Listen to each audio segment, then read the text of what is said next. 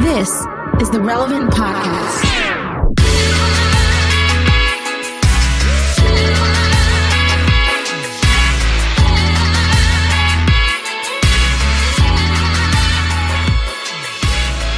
It's the week of July 17th, 2020, and it's the Relevant Podcast. In Orlando, I'm your host, Cameron Strang, and here with me in Loverland, Virginia, it's Jesse Carey. Hello, hello. From Austin, Texas, author and podcaster Jamie Ivey. Hey, guys. And from Nashville, Tennessee, our troublemaker, Derek Miner. What up, dog? You guys are both troublemakers. No! Stressing me out. Before we get into this, okay, so coming up on the show today, we have a great show for everybody. Listen, we have the full gamut here. We have coming up later, For King and Country joins us. Now, they had a big single come out during the pandemic with Kirk Franklin and Tori Kelly. We talked to them about that. We also talked to them about what they're learning right now in the quarantine. Also, we also have one of my favorite comedians on the internet, Kevin Fredericks, better known as Kev on Stage. He is so funny. He's coming up later on the show as well. I feel like I have tapped into some sort of Kev on Stage algorithm that every social media platform shows me his videos because I see him all the time. He's inescapable. Yeah. He's the GOAT, man. He's one of my favorite accounts to follow. Like literally, he kills it. He's a Christian. He's a comedian. And he is killing the online video game right now. So wait, do him and his wife do a podcast? Yep. Have you ever listened to it? Yeah. Yes. It's amazing. What's it called? I think I might be thinking of the wrong person. The Love Hour? The Love Hour. Yep. That's it. Okay.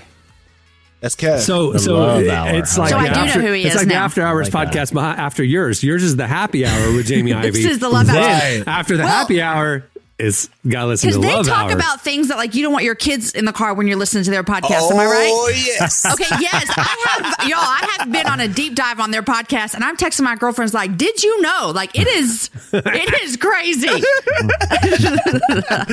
go all the way in. Now I'm very intrigued. I'm very intrigued. Yeah. Kev is as bad of an influence in the Christian comedy world as Derek Miner is in the Christian social media world. Look at that segue. See, I brought it back. There you go. Derek, I got to be honest with you, dude. In the last 7 days since we recorded this podcast, you egging me on social media to take on the trolls. See, what the listeners don't know is we got a group chat going. We got a group text thing going. And Derek will screenshot stuff in the relevant feed and, like kind of like lobbing little grenades. And, he'll sick me on them and gets me. Derek, I'm not kidding you. You're the one that gets in trouble. I did get in trouble. So some people you got in trouble? Dude, some people have wondered, like, hey, so what are some of the changes at Relevant since Cameron's come back from his sabbatical? One of the things we want to be is more transparent, more accountability. We want to be healthier as an organization, leadership, and all that kind of stuff. So one of the things we put in place was an executive board, which I report to. You got called to the principal's office. I got a phone call from one of our board members last week concerned about Relevant's activity on Instagram in particular. And is everything okay? And I'm like, it's Derek's fault. That's all I'm saying. This is my spiritual gift. Is to egg people on. At least the mechanisms are working. That's the moral of the story. That's the moral of the story. Jamie, what was you about to say? No, when I see this going down online and you send the screenshots, I get sweaty armpits. I'm like rocking back and forth in my chair. I'm like, this is not going to end up okay, you guys. I'm so nervous. If people don't know what we're talking about, like the comments, lately the thing. It's been in Derek's feed on Instagram and Relevant's feed on Instagram. There have been a lot of contrarians voicing their opinions about a lot of issues, whether it be conspiracies or justice issues or whatever. And there's certain things that Derek and I just don't want to tolerate. And we will engage these people, and it never ends well. But we screenshot it and send it to each other and egg each other on. Derek has gone down a rabbit hole because, he sends me, it sends us, like, just throughout the week. Derek develops these different strategies for engaging conspiracy theorist trolls in Instagram threads. It's your fault, He baits them in. He does. Only to let them expose themselves. Like, Derek's strategy is not not just confrontation. It's I'm going to bait you in to exposing your most wild conspiracy theory, and then I'm going to be like, gotcha, I didn't care. Like this was all a trap. No, Jesse, it was all your fault, bro. If I'd have never met you, bro, I'd never be this way. It's you. You did this to me. Oh my gosh. Like somebody will kind of expose themselves as being a conspiracy theorist, and then Derek will reply, egging them on. They don't know it though. He'll be like, yeah. And it's even more than that. Like what I found out is like George Soros funds Relevant. And then the person don't try to walk that back, Kim. I did the investigative research on 4chan and QAnon, and I found it out. Person having no awareness that Derek is messing with them is like, if you know what to look for, the evidence has been there for a long time. Derek, they think Derek's like their Trump, like their outsider on the inside to expose us. Trump.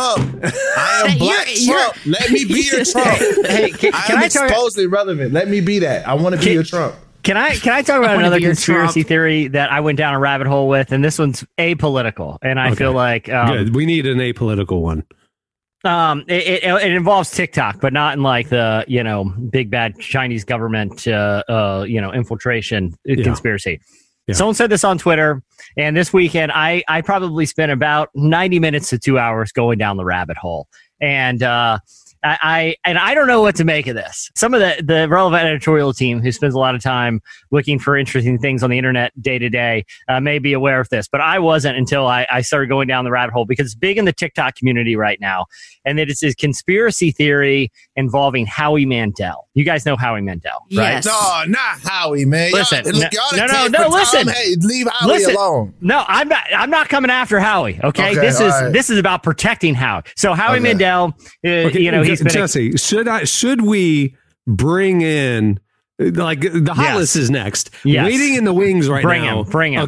Okay. So back after a 2-week hiatus, this is the part of the show where we bring in our senior editor Tyler Huckabee for this week's hot list. Play the jingle, Clark. It's the hot list. The hot list. It's sizzling. All right. So Tyler does have 3 items that he's going to bring us today. Welcome, Tyler. Hey, everybody. Hey, Tyler. Okay, Tyler, we brought you on early because Jesse was just starting down to tell us about something that I know you know about. So I thought you would add to the conversation. Wait, can I tell you something real quick, Jesse? Yes. Listen, you guys are ruining my life because last week after we recorded, I have told everyone I have had a conversation with about these new conspiracy theories. Yeah. And I can't stop thinking about it. I can't stop talking about it. And they're all like, what? So now I have another one. You're about to tell me another You're one. about to. Quote for our new ad campaign, Clark, write that down. Jamie Ivey, y'all are ruining my life. So hey, Jamie, at least you said y'all. Derek directly implicated me. He's like, and since I met you. It's Jesse, you ruined my life. It's Jesse. Okay, now what do I have to stress about with Howie Mandel? I caught the tail. I got the very beginning of this, Jesse, and I know what you're talking about, and I can't wait to hear your take breakdown of this. And I want to hear. I'll give you my high level breakdown, and then Tyler, you can tell me, as someone, because I feel like Tyler, you and I have worked together for many years. The trenches, and we're like any good duo. Throughout history, he brings different strengths to the table than I do. I kind of bring wild-eyed, just enthusiasm. Tyler can be more measured, and he cares about things like journalistic integrity. Where I'm just like, let's hunt down the most interesting story. Facts be darned, because sometimes facts are a bummer. Okay, so here is the Howie Mandel thing. So he has been. First off, let me back up. For people who don't know, Howie Mandel has been a comedian for a long time. He's had, appeared on television in different capacities. Yeah.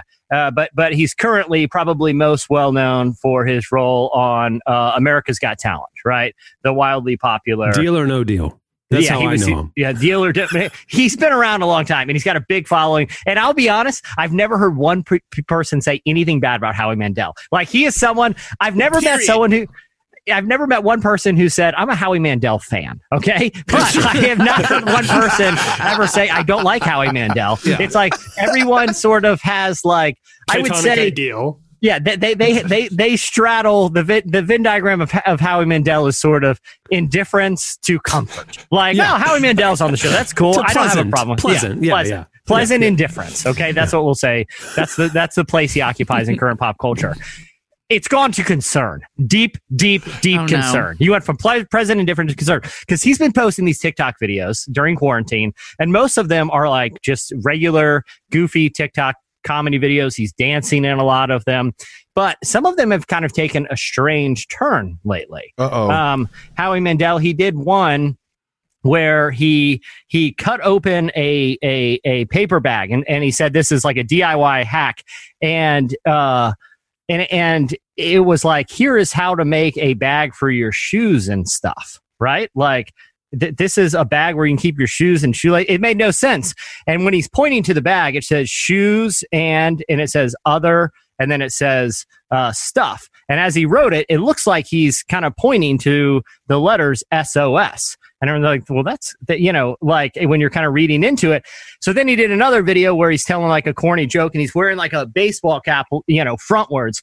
But people noticed that in very subtle writing under the bill was a number. And they looked up the number and it was a police code for like abduction or home invasion. He did a video where he puts, and Howie Mandel famously has, he's talked openly about it. So this isn't, I'm not kind of breaking something, but he has struggled in different points of his life with varying degrees of OCD when it comes to like germ stuff. Like he's a germaphobe. Yeah. But clinically, he has obsessive compulsive disorder. And that's like why he shaved his head and he won't shake anybody's hand. He would always do the fist bump thing. So here's the other one. He had a video where the police's message in a bottle is playing, which is, you guys know the lyrics, I'm sending an SOS to the world. And he puts a water bottle into the toilet and acts like he's flushing it away to get his message out to the world. That's very uncharacteristic of him because he doesn't typically like germy stuff, like putting water bottles in a toilet. He released more and more of these videos. At one point, people said, hey, if you're in trouble, blink twice. Sure enough, his next video, as he's doing it, he only blinks twice looking at the camera. There's been other things like some of the outfit choices that he's had that, people think have different clues. So people are analyzing his TikTok videos and they think that's Howie Mandel is in quarantine, but he's in danger somehow. That maybe there are people that have, for reasons that are not clear, are holding Howie Mandel in some sort of weird TikTok hostage situation, and he's trying to send out clues through his dance videos that he is in help, that he is in danger. Tyler, you've known this story. Fill in any gaps and tell me: do you think Howie Mandel's messing with us, or do you think something's going on with Howie Mandel?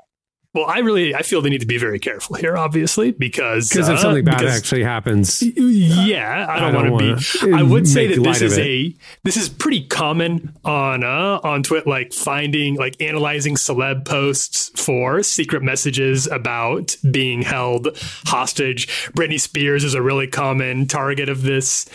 Richard Simmons was a very long-standing conspiracy story. KJ Apa from Riverdale gets this a lot. So this is not what's happening with Howie Mandel is not like unique. What would maybe be unique in this case is that he's intentionally stoking it's not like a conspiracy theory thing where people are putting together things that don't seem to have any real bearing on reality, because he's clearly in on this. He's playing along. Bruh, He's like do y'all Derek. not see what's happening? He is rolling out an escape room game show. Oh, It's a rollout. It's a rollout. How did I not see this? Because y'all are some conspiracy theorists. I told y'all ruined my life, bro. Derek said it too.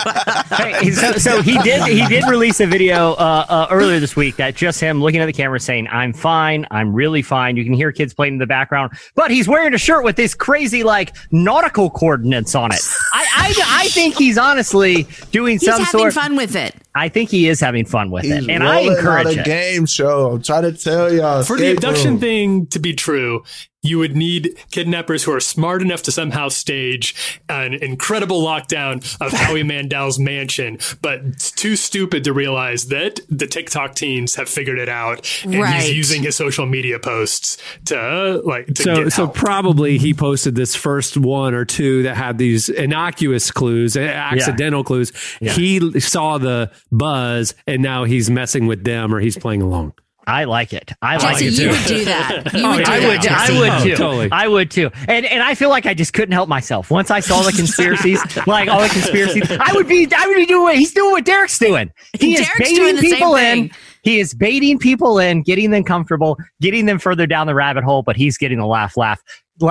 Derek, what do you think about Howie Mandel right now? Because this is basically the tactic you've deployed. Yeah, this is what Derek does on the Instagram comments. Oh my God. Look, man.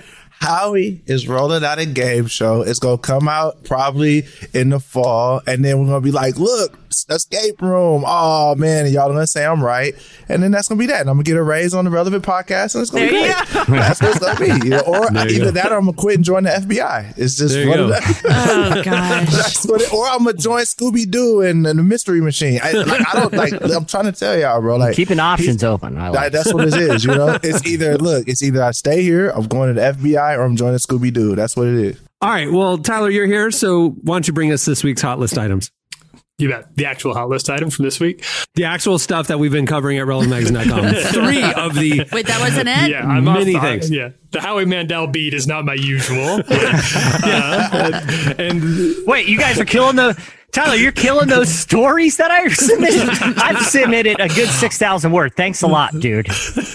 faith, culture, and Howie Mandel. That's the first one I want to talk about is actually is a bit of a serious one that's been that was released. This is a new report that came out about Christian refugees in the U.S. here. This is a stark new report from both World Relief and Open Doors that reveals the toll the hardline refugee policy of the last few years has taken on persecuted Christians.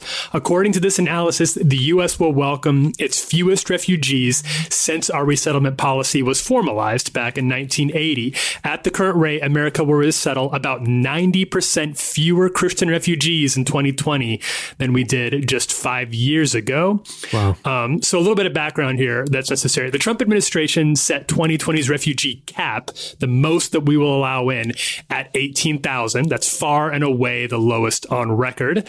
But with only 3 months left in the fiscal year, we've only resettled about 7,600 refugees. Of those, about 950 are Christians from the top 50 countries in the world where Christians face the most persecution. All right. So between 1980 and 2016, the majority of the 81,000 on average per year refugees resettled in the U.S. were Christians, most of whom were fleeing persecution. And so it's really difficult to overstate just how dramatically the last 3 years have disrupted that pattern. But for example, the U.S. resettled in 2016. We resettled 2,300 Christians from Iran, 2,000 Christians from Iraq. This year, we resettled 50 Christians from Iran and 86 Christians from Iraq. So we're not talking about a slowdown. We're talking about slamming on the brakes. I remember when the immigration, the refugee stuff was being talked about a few years ago, that I remember Christian leaders on Capitol Hill advocating that they were basically, remember the countries too that were on the list. It was to prefer Christian refugees to come in and push away other religious refugees. And that was a big thing that Christian leaders were advocating for the administration, to help Christian refugees and prefer Christian refugees. So this is startling. And you can talk about, religious bias and that's not fair and all those things. That was controversial at the time.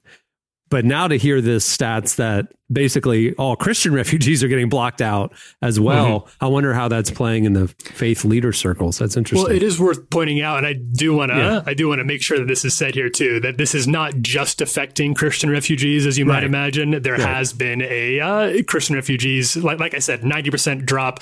There has been a 95% drop in the resettlement of the Baha'i from Iran, another persecuted religious group. There's been a 98% drop in Muslims from Burma, another religiously persecuted group, and the Yazidi from Iraq has dropped by 92% as well. So there's been a huge shutdown across the board. That's obviously compounded this year by COVID, but this was already well on track to being the case before the COVID shutdown took place. I just remember the spin in the Christian political circles was, we're going to ban the other bad religions and bring in the Christian refugees only, pretty much. Which is awful, by the way. This is not okay.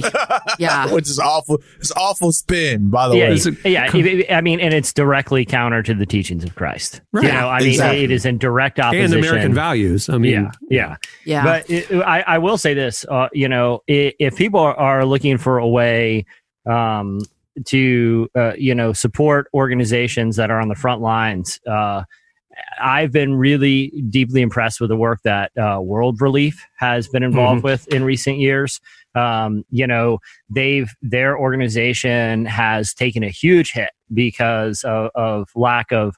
They've had to close offices because of cuts in federal funding, but they're unbiased in their refugee resettlement compassion. It doesn't matter who someone is, what they believe, or where they came from. If they're here to be resettled as refugees, World Relief, even though they are a Christian organization, that they don't discriminate based on people's beliefs. So if you're looking for an organization to learn more about and potentially support, definitely check out the work that World Relief has been able to continue to do and emphasize, even when there is a direct, there's no other way to say it, assault on their mission, which is to be, kind of the people who handle a lot of the refugee resettlement logistics. I want to say too, there's this organization called Women of Welcome, and their whole goal is to educate evangelical women about welcoming people into our country. And I have seen them do phenomenal work in helping Christian women understand how to love like Christ loved with welcoming immigrants and asylum seekers. So that too. But you know what, Tyler, this reminds me, this is another story. We don't have to go there, but this is what's happening with the college kids who are international students. I mean, we're seeing this whole thing of let's just try to make all these international students go home to. Some of them don't have places to live there. They don't have a good future there. And it's all of this pushing immigrants out. I think it's alarming to myself. It's deeply troubling. Yeah. Super. Yeah. It's crazy.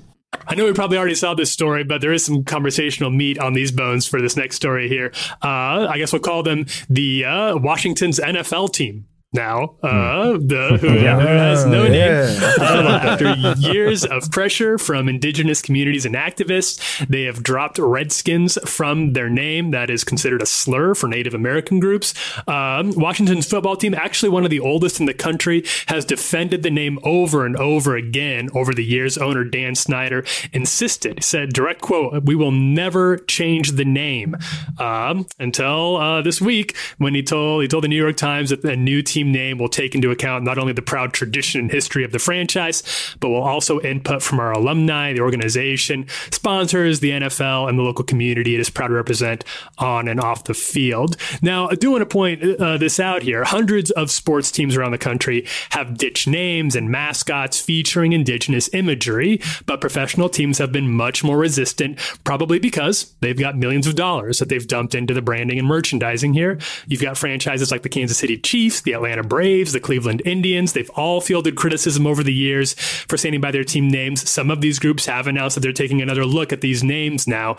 Washington's team had been under a particular spotlight. It was founded by a guy named George Preston Marshall. He was the last owner in the NFL to sign a black player, and he only did so under legal pressure from the federal government. So that there boy was racist. So he was racist. He was so racist, the federal government had to intervene.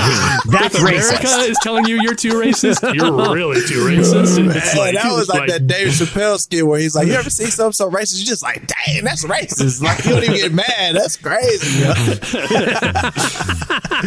Wow. There's a lot of talk on Monday and over the course of the week about how they did the right thing and they finally listened to what people were saying. I think that we need to push back on that narrative a little bit here. It is the right thing. Don't get me wrong. Who are they listening to is what you're going to say. Agree. But who are they listening to and how did this happen? The people making that comment on Relevant's Instagram post about this got pushed back on by Relevant because that is, they aren't doing the right thing. They aren't listening. They're whatever. Literally, Dan Snyder has been outspoken saying he would never change this name. You know why they're changing the name? Because the stadium sponsor said, we're pulling out. Nike pulled all their merch. Major sponsors said, we're not going to, Target, Amazon. We're not selling your merch anymore. Guess what? Oh, now we'll listen. Well, guess what? It's because it's affecting his bottom line. That's the only reason. Think about how disrespectful that name is. The Redskins. Yeah. Like, it's like the Braves. I'm like, okay, Chiefs. Yeah.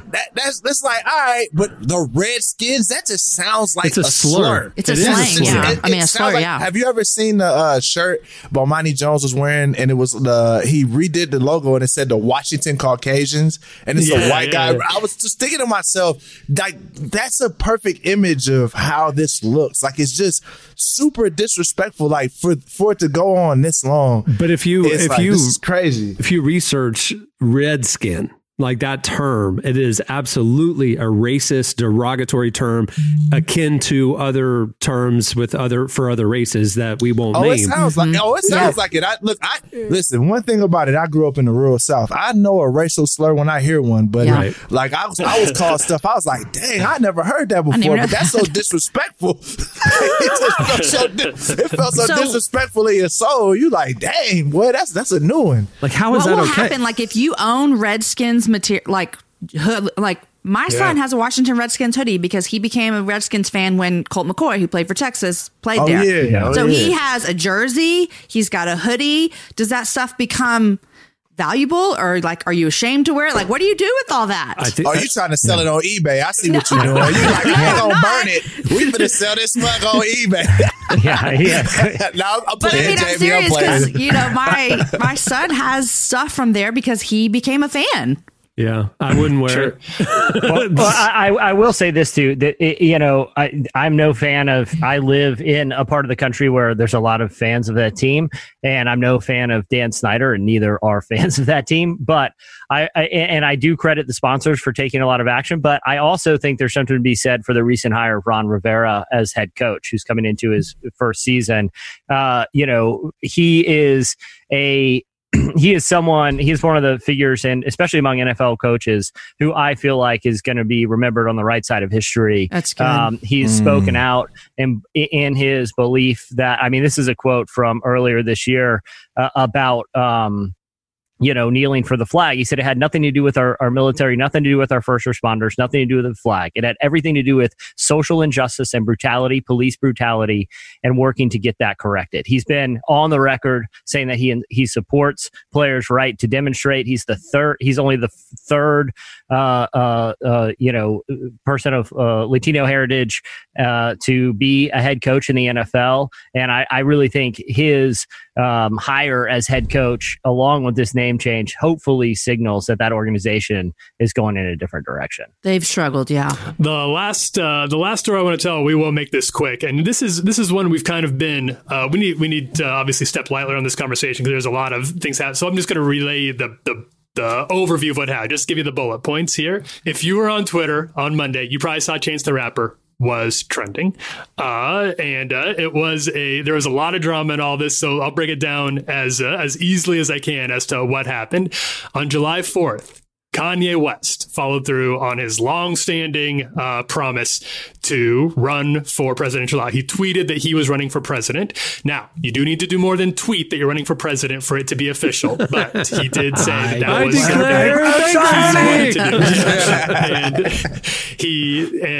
Then he sat down with Forbes. He gave an interview about his policy. It was sort of a bit of an erratic conversation that did raise, I'd say, a lot more questions than it raised answers about his campaign and what he would do if he were to win the election. I mean, he is calling calling it the birthday party, and that's kind of cool. I kind of like that. So there's been a lot of skepticism around this campaign, but that did not come from his friend, his frequent collaborator, and really in many ways his protege, Chance the Rapper. Chance tweeted that he was not planning. He's a very frequent and vocal critic of President Donald Trump, does not want Trump to be president for another term, but says that he was planning to vote for Kanye over Biden in the upcoming election here. He got a lot of pushback on this. I would say he got maybe exclusively pushback on all of this. Nobody was very happy about the idea of Chance coming out in favor of a Kanye run. At first, he sort of doubled down. He saying why he admired Kanye, some of his problems with Joe Biden, which I think a lot of people probably listening to this podcast, a lot of people on this podcast would probably agree that Biden's got certainly some liabilities, as every presidential candidate does going into it. And Chance articulated those, I think, pretty ably, if you want to go check out his Twitter feed there. But by the end of the day, Chance said, I believe his direct quote was, first he said that he was planning to die on this hill. And then he said, okay, now I'm sprinting down the hill. He says, I understand the improbability of Ye winning the 46th presidential seat. And I understand that everyone voting for Biden isn't necessarily doing so enthusiastically. I'm for Black liberation. And he said, I do not accept my recent endorsement from Terry Crews, who had actually come out in support of Chance. And that evidently kind of scared Chance off of the hill a little Y'all bit, as gotta he put leave it. Terry Crews alone, dog. Y'all cannot. Bro, people cannot get mad at a man that can twerk his muscles like Terry Crews can. Like, facts on facts, man. Like, I think we need to get him on the podcast. Because it's really crazy how Terry Crews went literally from being the guy that people were like, oh, it's so brave for him to speak out about, you know, the issue. And then all of a sudden, it's like Terry Crews is like a pariah now. Like, I really want to know, like, how he feels or what happened. Like, it's like life comes at you fast, man. You know what I mean? He has been on the. I'm pretty certain he's been on the podcast. He's been in the magazine. Yeah, but this is pre. Yeah. Yes, we gotta get post. This was like we had him on to talk about the sexual addiction and the story, his big story. This was a couple years ago. Since that moment, he's gotten more and more conservative in his views that he's spoken publicly. And there's definitely been factions of his fan base and the public at large that have, turned on him, so it's crazy. And I think beyond just sort of, the political implications of some of the things he said, I just think he seems to be one of those people that thinks out loud. You know what I mean? And doesn't necessarily. And look, this is my perception of reading things that he said recently that have been controversial, that maybe he hasn't, fully considered all of the implications of. And I think that's what's concerned people, in addition to maybe what some of the political implications are, but, really kind of breaking down some of the things here he's saying to try. I guess I think the question that a lot of people are asking is like, is this a productive time to bring up the things that he's brought up? Like, is it taking the focus away from some of the advocacy? You know what I mean?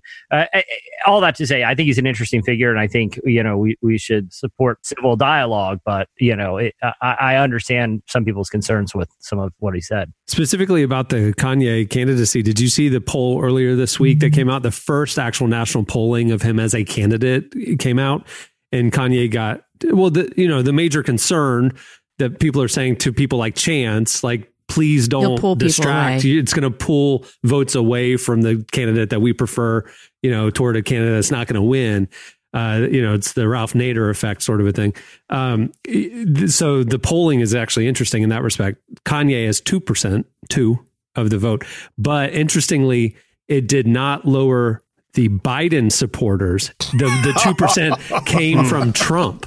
It went from, and so that was interesting. It's like life comes at you fast. The Biden support stayed the same. Yeah, it was interesting. Okay, can I just and listen? This is just another observation. But if I were to put us all in a time machine, okay, and just take us back, let's say 6 years ago. okay, and say, hey, there's going to be a moment in 6 years in the future where where we have a legitimate, non-joking conversation on this very podcast about the chances that Kanye West will disrupt the re-election campaign of President Donald Trump. Like, people have been like, no, what has happened? Like, what variation Donald Trump from The in the Apprentice? space-time? Yeah, like, how did this happen? That's 6 years from now? Where you're talking about Kanye West running against Donald Trump? Legitimately for the president of the United States? That's a conversation people are having? In the middle of a global pandemic? Yeah. While that we're all in quarantine? Yeah, wearing masks, yes. That is true. That is true. Holy cow. Crazy. I do think it's worth noting one thing I did like about Chance here, which I'd be remiss to not know, is that I've got a lot of problems with the idea of a Kanye West presidency, but I can appreciate that this is not easy to do.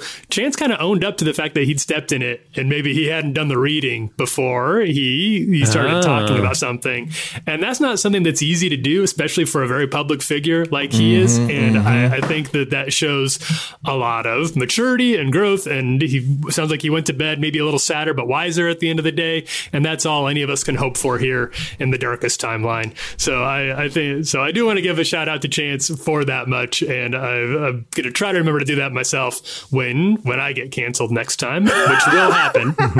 Cancel me. I feel like if you cancel somebody, they get more famous. Like, bro, I'm like, go ahead and cancel me, dog, because I'm trying to get famous. That's what I'm doing. I'm working on it, man. Okay, you know what's weird too is like before, whenever I saw a celebrity's name trending, it was the same pattern, that slight feeling of panic of, oh no, something happened, he's no longer. And then the first post is you can count it, is someone posting the Denzel gif of him leaning back, sighing in relief, and it's like, oh, I clicked on the name and I thought, I no longer think that. I no longer think that person's dead, and I'm going to get a relieved Denzel Washington gif. It's like, what stupid thing did this famous person say that we all have to be aware of now? Like, it is like, I feel like on a daily basis, you see notable people saying, cringeworthy things. So, do you ever just give up? Like, you see it and you're just like, I don't have time for this. This looks like I'm very tired. I'm very, very tired. All right. Well, thanks, Tyler. For more of that type of content every day over at relevantmagazine.com, we are covering the intersection of faith and culture. Go check it out. All right. Stay tuned. Up next for King and Country. Join us.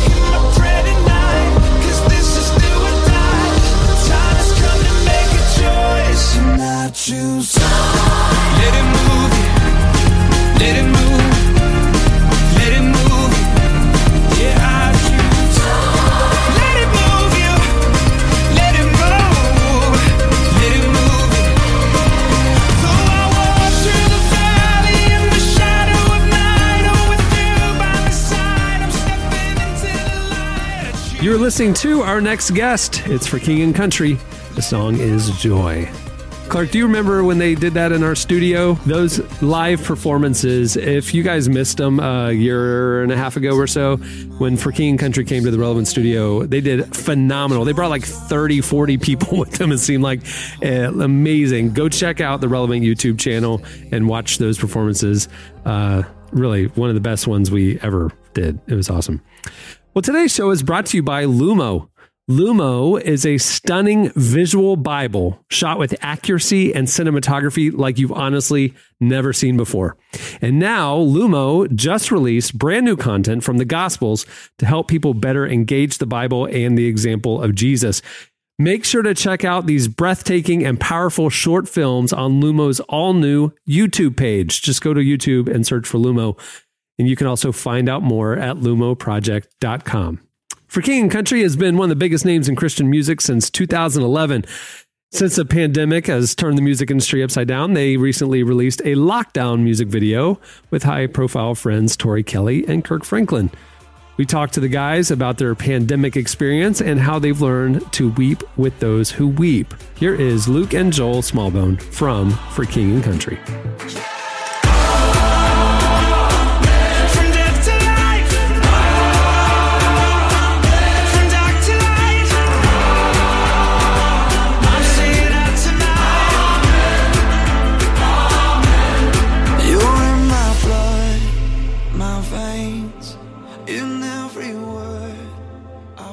it was a Canadian tour, coast to coast, our first time there. And we were going up on the bus. And I remember Dad, who manages, walking into the front lounge saying, hey, they've just shut down, the flights from Europe. And that was kind of the beginning of the domino, right? So by the time we played Ottawa the first night, I remember walking to the news station and there was pandemic on all of the headlines. And I didn't even, naive homeschooler over here was like, hey, what's the difference between an epidemic and a pandemic? And the lady was like, well, this is actually a worldwide thing versus a localized national thing. So it wasn't until Toronto, the second night, which would be the last night of the tour, for the moment, at least. Because at 12:01 the next morning, they put a cap on all, large group gatherings. And Luke walked off stage that night because we'd been playing together like an unreleased version of it live. And Luke walked off stage and looked at me and was like, hey, man, I think the time is now. And what's crazy is it's been this kind of cascading, list of events, obviously, from the pandemic to this kind of racial and social loss and unrest.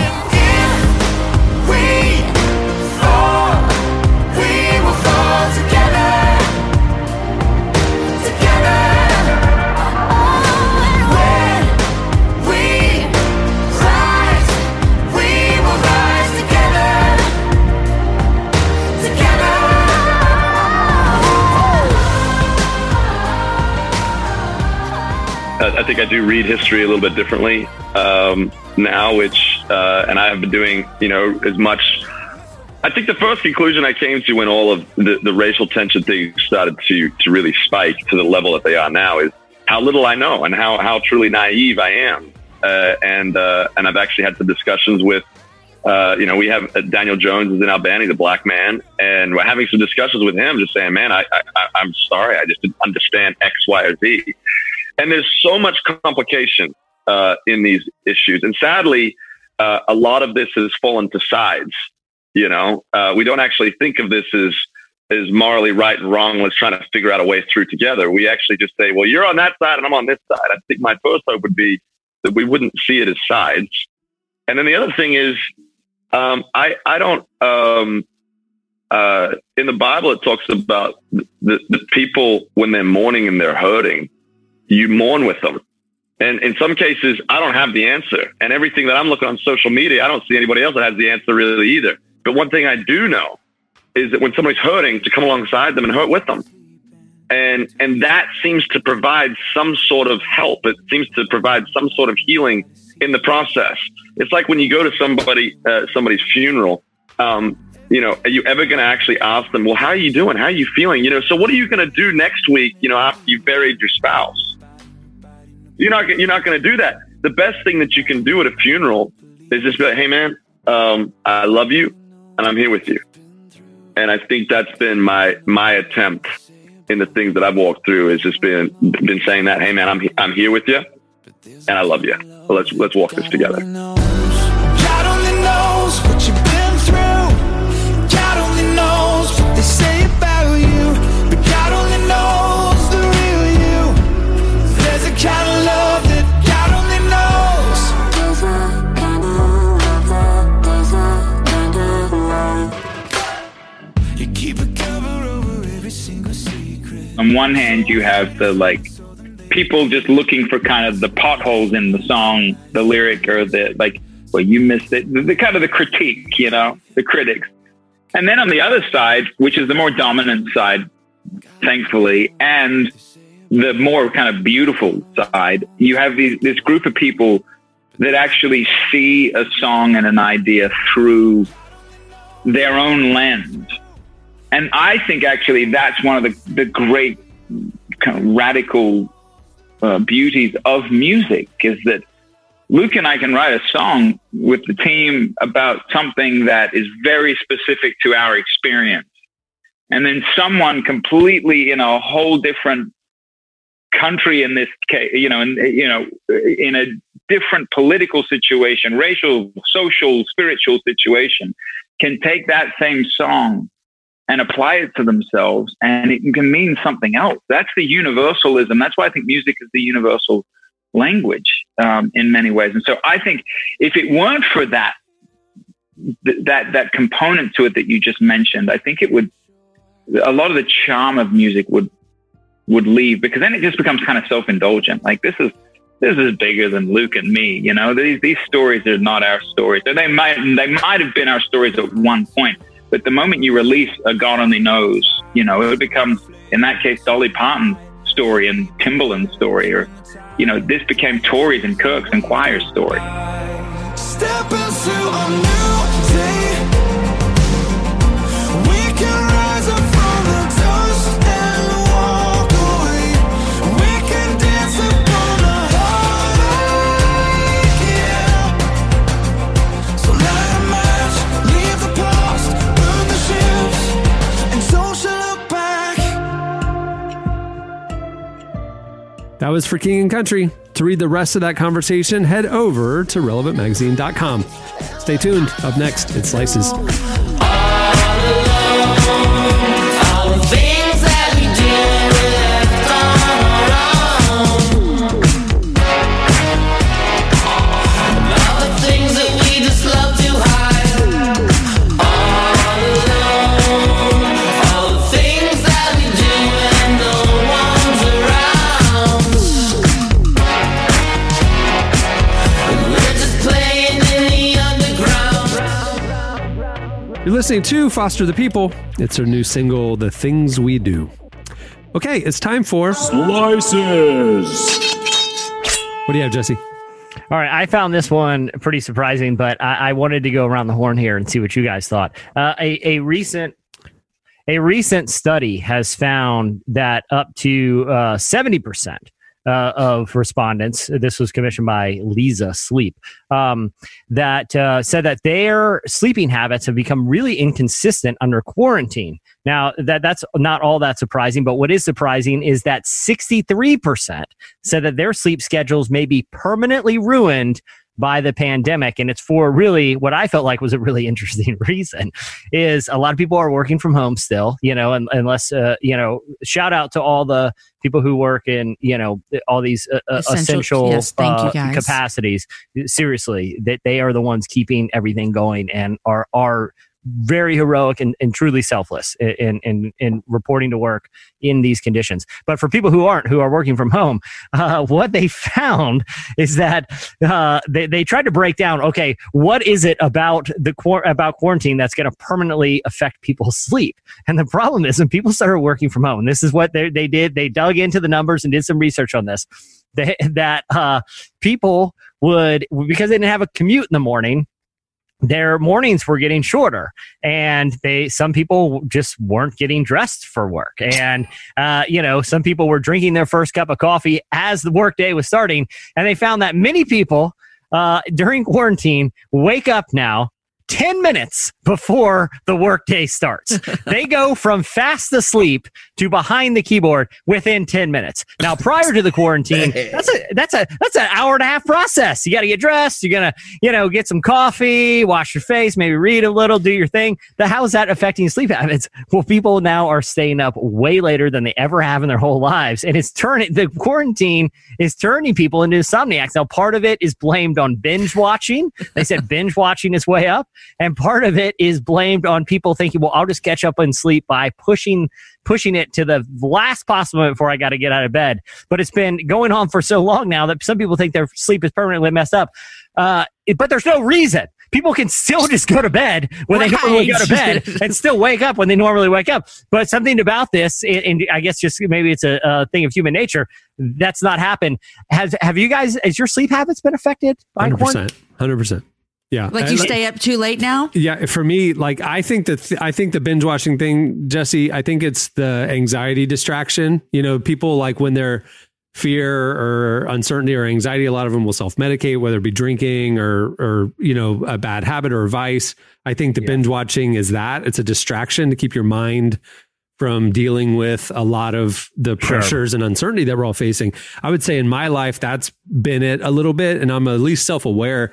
I backed into this, like we just kind of like, I didn't have a plan coming into this, working from home and all this kind of stuff. And so I'm working at the breakfast table and like things I realized when I was in Wyoming a couple weeks ago, it was like this line in the sand for me where this has gone on too long, where I used to get up at 7 and take my kid to school. I'd drop him off. I'd go to the gym, then I'd go to work, and I had structure in my day. And now he's home, and like I have an 8:30 meeting. I wake up at 8:28 and roll out there. I'll brush my teeth at 11. I mean, like I'm like, and then it's like at 3:30, my kid who's trapped in the house is like, going crazy. So it's like, okay, fine. Let's go to the grocery store, and like, I'll work tonight and make up the time. And so then he goes to bed and I work again. And then it's like 11 and I got to turn my mind off. So I'll put on Friends or The Office or something. And next thing I know, it's 2 a.m. And now it's the same thing. And I'm like, okay, this is a line in the sand. I've got to get a new routine. I've got to get structure in my life and pretend like, I'm doing things since in the last week where I'm trying to give myself a sense of like balance and normalcy that I just didn't have during the quarantine, working out, trying to like put hard boundaries on time and things like that I used to have, but like physical distance and offices and stuff gave it to me. And I just backed into this. Y'all, I talked to you and Tyler. I'm like, give me some tips. Y'all work from home. And Tyler told me like I put on pants and shoes and dress as though I'm going to the office. And I'm going. I get dressed every day. Yeah. See, that's what does it for me because I have my tiny house that I work in, but I could come over here in my like sweatpants. Who cares?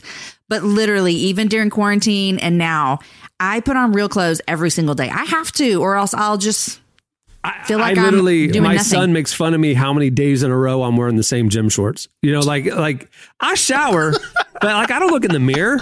Like I didn't shave in a week. Like I don't know, I brush my teeth, but I don't like look up. You know what I'm saying? Yeah. Like it's just like I don't have that sense of like I'm going out or I'm going to dinner or I'm going to a Magic game or I'm like there's no reason. It's hard. I just like kind of float and then the whole week goes by. You know what I mean? It's just I don't know. I've worked from home for a long time now, primarily, and I learned over the last couple of years, even prior to quarantine, about the importance of boundaries, right? Because when you work from home, you're always at work, right? Or you can always be. You can always be like, well, I'm going to jump ahead tonight to get it in front of tomorrow. All of a sudden, you get in that pattern and you're working weird hours. You're neglecting relationships that are important or at least not giving, and then physical health starts going, social life, relational health. Boundaries are super, super important, especially when all the constructs, all the boundaries we self-impose, like, hey, I got to get in my car and go to the office at this time. I'm meeting friends at dinner at this time. When those go away, you have to kind of seriously reevaluate in order just to maintain some semblance of mental and social health, Yeah. I don't have nothing. I've been a rapper for 10 years, so I had to figure this out early. You know what I'm saying? I remember when I first, the rap life is like wake up at 10, stay up all night till 2, 3 in the morning in the studio. But man, when I had my first kid, that changed everything because my son Nolan was up at 6 a.m. religiously. So that just changed my whole thing. And ever since then, it's been the same. So this hasn't really been new, but I definitely could get it if you've been on a schedule for a long time. And then it's like, you just work from home whenever. I could definitely see people going into a routine that's not really healthy. So the tough thing for me too is just like at the same time as quarantine was extending, we at Relevant decided that we were going to embrace remote working long term. Like I think a lot of people are going to do that too. Like we had a very expensive downtown studio office space and had the opportunity to transfer our lease to our neighbor who was expanding. And while we missed that beautiful location, the savings, I'll be frank, and economic uncertainty is just wisdom.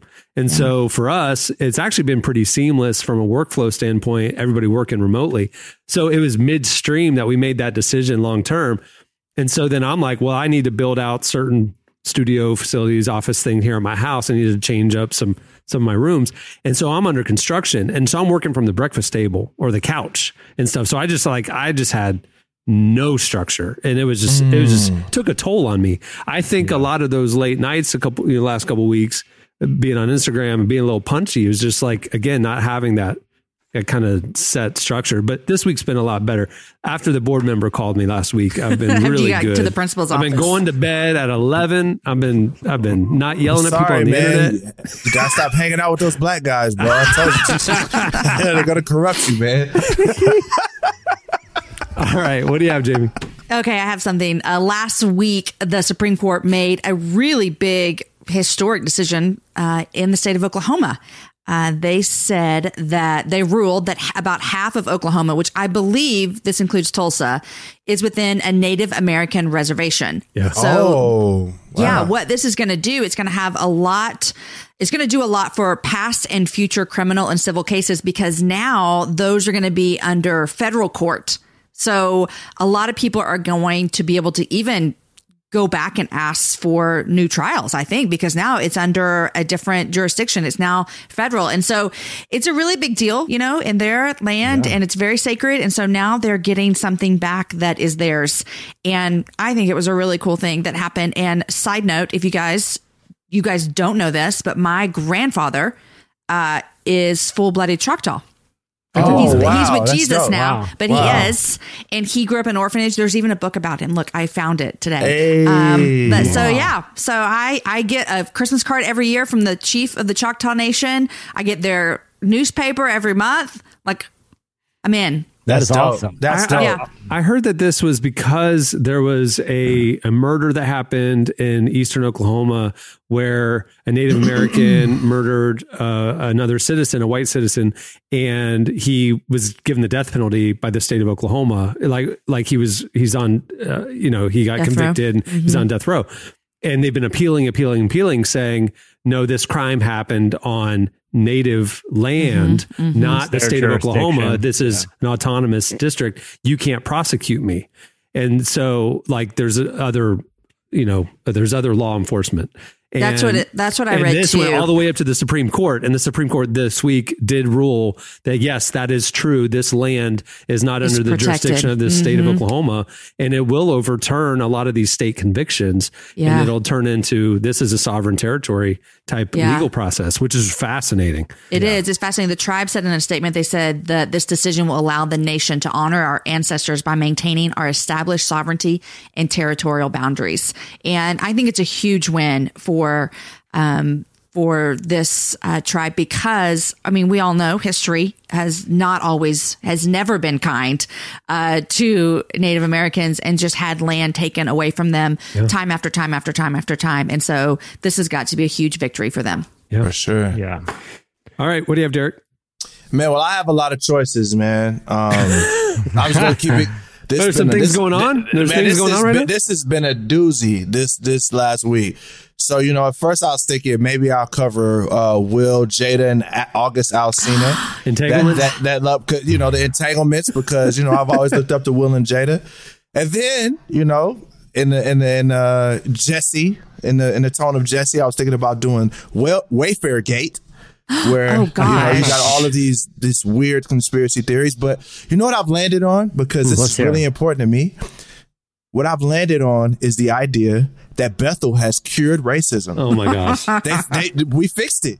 Oh my gosh, they have invoked the spirit of Gandalf and said racism will not pass anymore. Similar to my man Kenneth Copeland, who just blew COVID away a couple months ago. So Clark, play the audio, roll the tape, baby. We're gonna see this in real time, hear it in real time. Please stand up with us. So if you can stand, because you're standing in authority, because you're all kings and priests, and all of us, we're an apostolic people.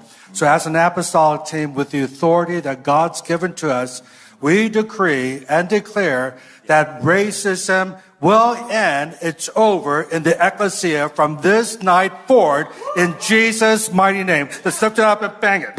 Hallelujah. Come on, give him a praise over. Repeat with us. Thou shalt not pass. So theater of the mind. They have a big old walking stick, like a Gandalf stick, and it's these church leaders at Bethel in Redding, California, and they all have their hands on the walking stick, and they pound it into the ground on stage during a service, saying, "This is now thou shalt not pass. Racism has ended." So listen, I'm probably not gonna be able to. I'm probably not gonna be able to do any shows at Bethel. But listen, guys, listen. I really feel like I'm so like at this point, 2020 has shown me that nothing is impossible. Like you know, in a sense, I'm thinking. We haven't even started the basics of what it takes to solve systematic racism, especially within the church. So, hey, forget that. Let's just cast a spell like Gandalf and hold a stick, and we'll just magically make it disappear. Hey, we don't need to change any laws or anything like that. We just gonna bam with the stick. So I'm like, I saw that. I just was like. Bruh. I do think, Derek, you're tapping into like, listen, you know, I grew up in a very charismatic setting, and so did I. And I firmly believe that, you know, what the Bible says about the importance of prayer, the importance of speaking life, and the importance of, you know, Amen. Hallelujah. Of spiritual battle, but. The risk here is to subvert what we learn later. Like, so you learn those principles in Acts, right? Like you see when Jesus left and they're really kind of activating spiritually, but then James comes along and says, but wait, faith without works is dead. Like you can't speak it without acting it. And the risk of making a declaration without actually it's not, you know, God can perform miracles, but when we pray, thy kingdom come, thy will be done on earth as it is in heaven, we are supposed to be the hands and feet that are bringing heaven to earth. Like that kingdom where racism doesn't exist is supposed to be brought by our hands through God's providence. If we just say, hey, click, God, I want this done, but I don't have to work for it. That's not what the gospel says. The gospel says, you know, this is what you're supposed to be working for. Pray for it. Pray for my provision. Pray for my discernment and wisdom. But you have to do it. Like, you have to do the work. Right. You know? And in their defense, I will say, I don't know Bethel's social justice imprint in their community as far as in Reading, that particular church. So I guess maybe I'm just cynical because part of me is like, you know, okay, that sentiment is great. And it was a diverse group of people on there. It wasn't just white people. You know, if it would have just been white people, I'd have blew it up. I'd go crazy. But it was like, it was a black lady leading the charge. I was like, come on, sister. She was the one who started the Gandalf chant. It was like, you know. And again, like there's nothing wrong with making bold spiritual declarations. Absolutely. As long as it's backed up. As long as it's backed up. As long as it's not an either or. It's like, well, I did it spiritually. And maybe they are backing it up, right? Can we say that? Absolutely. Yeah. Absolutely. So that's the thing about Bethel. That's the thing about Bethel is like, if you know anything about all the different streams of the American church, Bethel's stream doesn't translate well to web clips. Like that little bubble, you know, they believe in signs and wonders and very charismatic, prophetic, worship, healing, all that.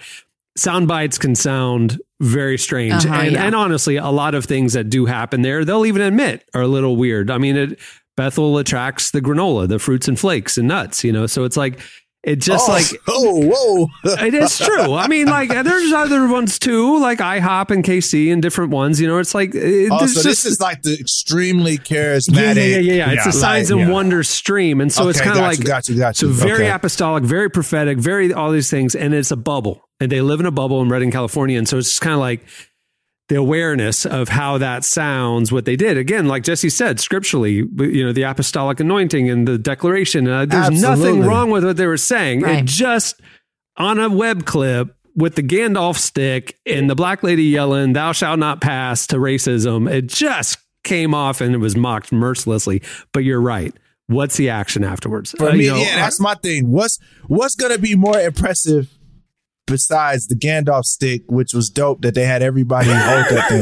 Like, I didn't think everybody be able to grab that thing and smack it at the same time. It takes a high level of coordination. Of work to do. Like maybe they practiced. Maybe they practiced. But besides that, I'm just like, fam, if after this, if after this that there's no are we going to donate to a nonprofit? Are we going to raise some money? Are we going to, vote and inspire our people to vote against certain laws that are creating systemic issues for Black people? If that doesn't follow the Gandalf magic, then there was no magic at all.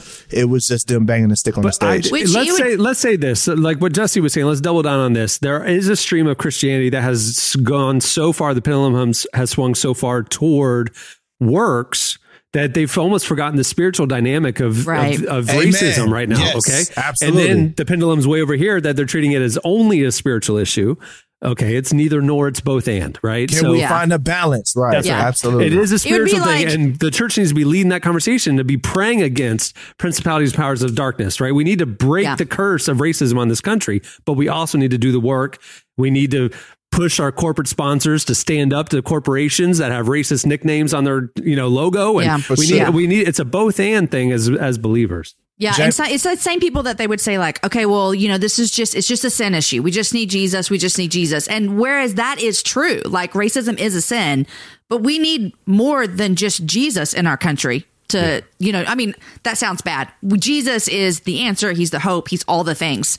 But when someone stands up in their pulpit and says, this is a sin issue, we don't need to change any reforms. We don't need to do any of these things. We just need to change our hearts. Well, that's all fine and dandy. But no, we need to change laws. We need to change procedures. We need to change systems. And so it's kind of like we're stopping right there at the Jesus thing. And while we all here agree, Jesus is not only the reason for the season, he's the answer to this. Oh, okay. There's more that we need to go. And those people know that, right? Because in most of the time when there's a real issue that they're passionate about, they're like, let's get out there and let's go do it. So whatever that issue is, fill in the blank. Most of the time people, when it's something they're passionate about, they're not going to say, oh, just pray about it and it'll change. Usually they try to create some action, but then when it comes around the justice issue or something, yes. You know what I mean? Now all of a sudden now it's like, well, it's never going to quit. It's nothing's ever going to change. Sin will be here forever. It's almost like they say, like in that sense, sin will be here forever. We just need to pray about it. And it's like, oh, so you're saying the sin of racism has defeated Jesus. Let's just give up. You know what I mean? Like that's literally what I've heard. In a sense, that's the implications of what's being said. It's like, let's put some action behind that. Let's put some organization, You see the same thing, and not necessarily from Bethel. I actually don't know where they stand on the issue, but you see it even when you talk about issues of large magnitude, like let's say like global warming or climate change, right? Like even for Christians, even for the ones who acknowledge the threat, I've heard the case many times as well. I'm not going to be arrogant enough to think that I can alter God's creation. That God will figure that out.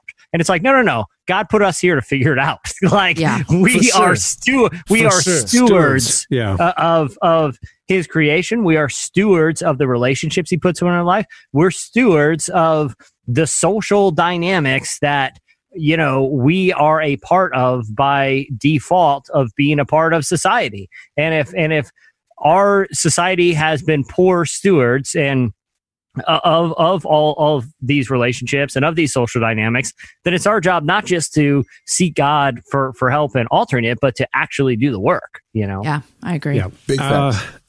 Derek, you like that one of those first weeks you were on the show a couple of months ago. You talked about the fact it was it was like a heartbreaking thing you were sharing, and you said something that stuck with me so strongly about this issue in particular and the American church.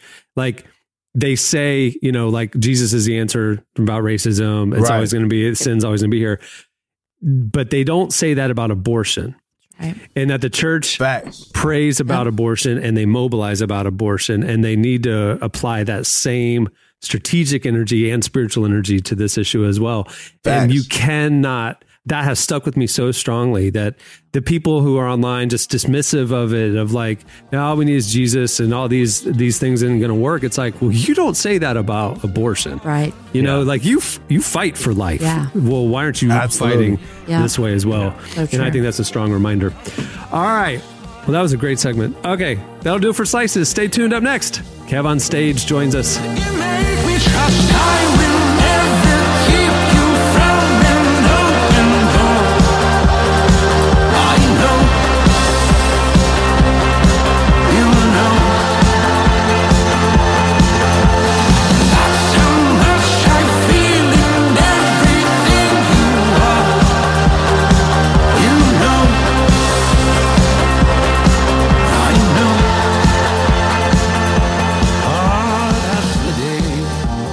You're listening to Future Islands. The song is For Sure.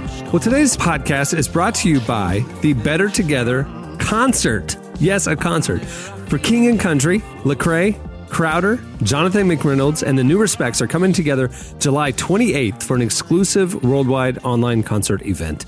Today's most prolific Christian voices are rising up to unite the global church in this unprecedented cultural moment. Now's the time to be light in the darkness, to bridge divides and heal past hurts. Now is the time to show we are truly better together. You can register for free for this concert at AmericanAwakening.us. Again, that's register for free at AmericanAwakening.us. Well, like I said, Kev on Stage, Kevin Fredericks is one of the funniest guys on the internet. He's a comedian, a YouTube content creator, IG content creator, podcaster, and a believer. Our very own Tyler Huckabee sat down with Kev to talk about comedy, faith, and cancel culture. Here's our conversation with Kev on Stage.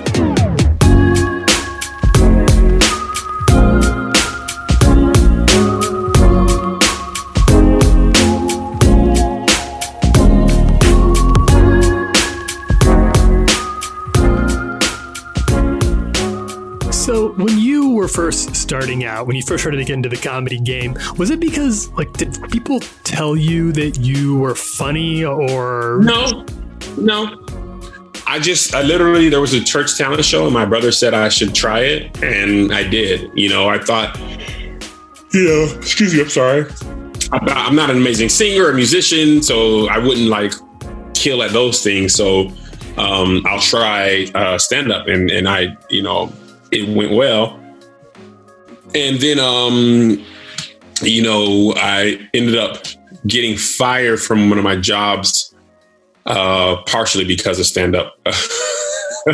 Basically, I was a terrible employee. I would use the color copier to print flyers for comedy shows, just terrible.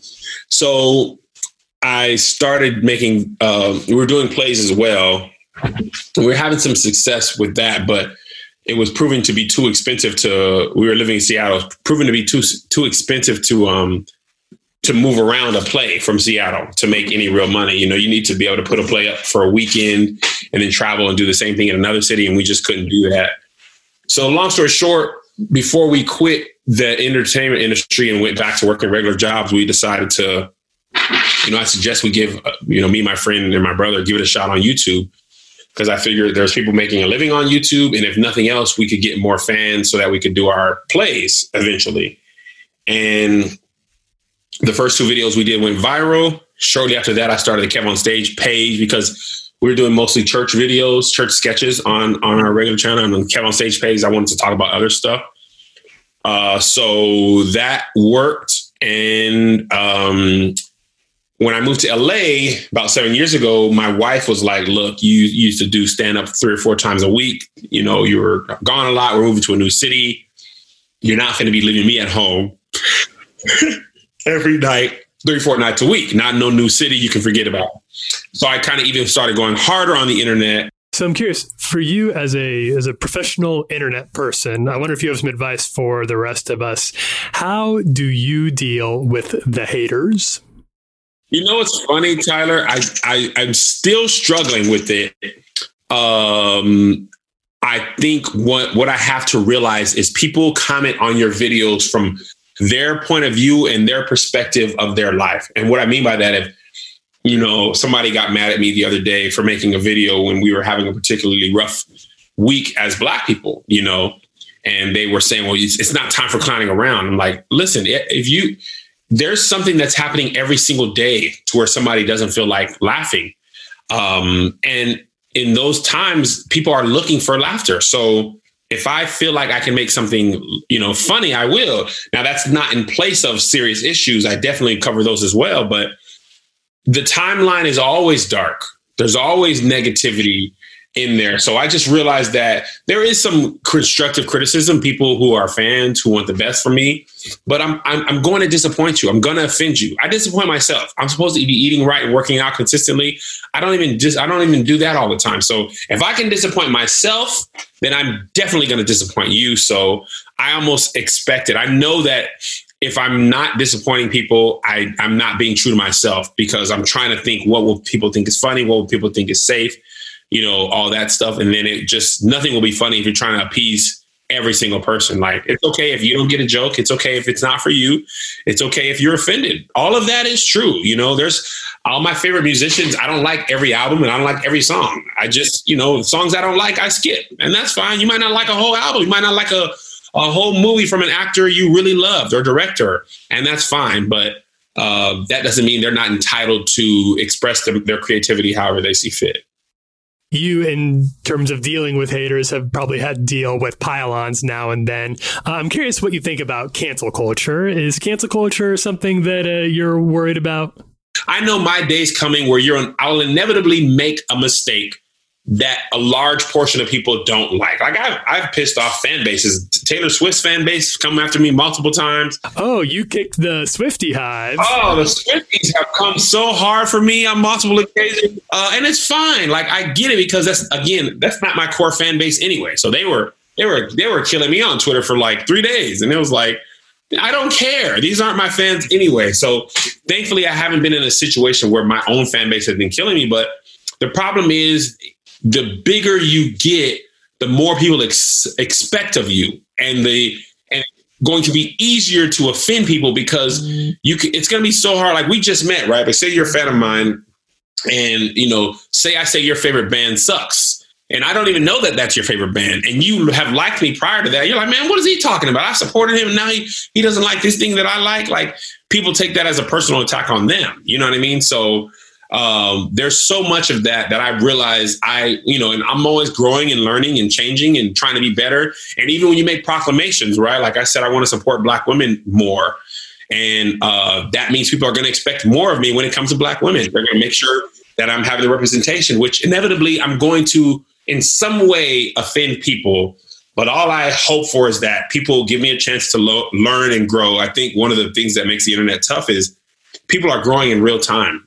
And it's public. A lot of times prior to the internet age, you would grow privately and all your mistakes weren't blasted everywhere. You'd have a publicist and an agent. They'd be like, all right, don't print that. Don't do this. And it'd be easier to create the narrative of who you were.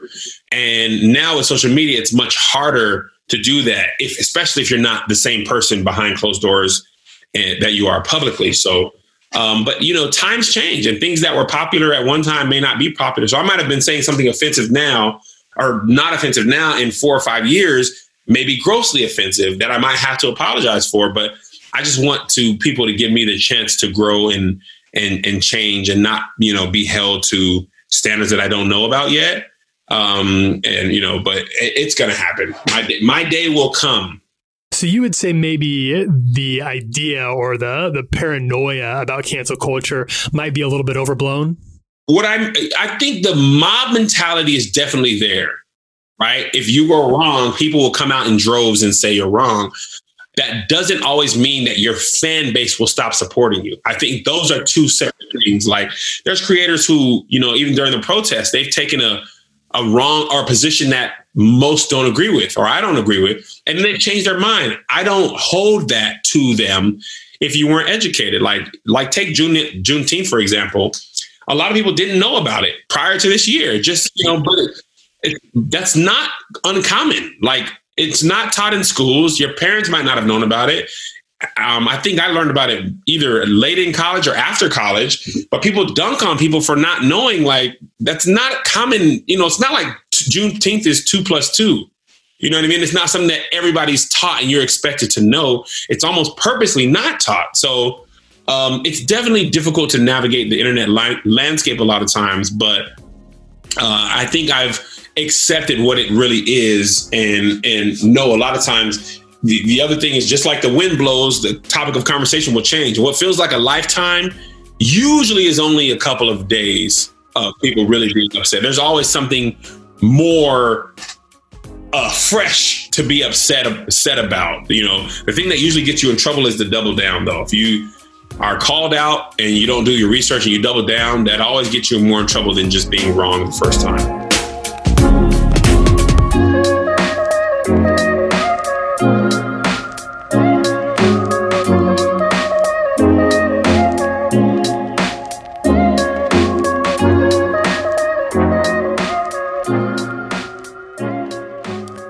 was Kevin Fredericks, or Kev on Stage. Read more of that conversation over at relevantmagazine.com. Cloudy days, sleepless night. I lay awake tossing, wondering what would get by. We've been down for so long. No change been on the way. Ain't worry no more. No, we coming. You're listening to Terrence Martin, Robert Glasper, Ninth Wonder, and Kamasi Washington featuring Felix. The song is Sleepless Nights. All right, well, we had a robust final segment for you guys. We had our get to know the cast questions. We had some of the funniest feedback you guys have sent us from last week's question of the week. The question was, what is something you got away with as a child that your family still doesn't know about? Hilarious feedback. And guess what? We're doing none of it. We had a tight time constraint on recording the show today because of, we're busy people. We are busy people and we got stuff to do. So we're going to save that stuff for next week's episode. So make sure to tune in to next week's episode for that question of the week feedback. If you didn't tell us that thing that you got away with as a child that your family still doesn't know about, you can hit us up on Twitter at Relevant Podcast. And you can also message us. If you want to keep it quiet, message us on Instagram at Relevant Magazine. And we'll also do some more of the Get to Know the Cast summer edition. Okay. Well, many thanks to For King and Country and Kev on Stage for joining us. You can follow For King Country on Instagram at For King and Country, or Forking and Country, Forking. And you can follow Kevin at Kev on Stage on Instagram. Do your feed a favor and follow him. Okay, on that note, we'll wrap things up. I'm Cameron Strang. I'm Jesse Carey. I'm Jamie Ivey. And I'm Derek Martin. We will see you next week. Have a good one, everyone.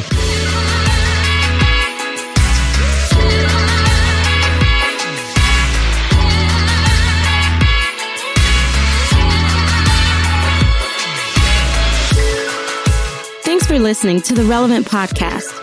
Check out our features, interviews, and news updates every day at relevantmagazine.com. And make sure to follow Relevant on Twitter, Facebook, and Instagram for the latest. For more great podcasts, check out our Relevant Podcast Network, featuring shows like Relevant Daily, Signs of Life, Unedited, and many more launching throughout the year.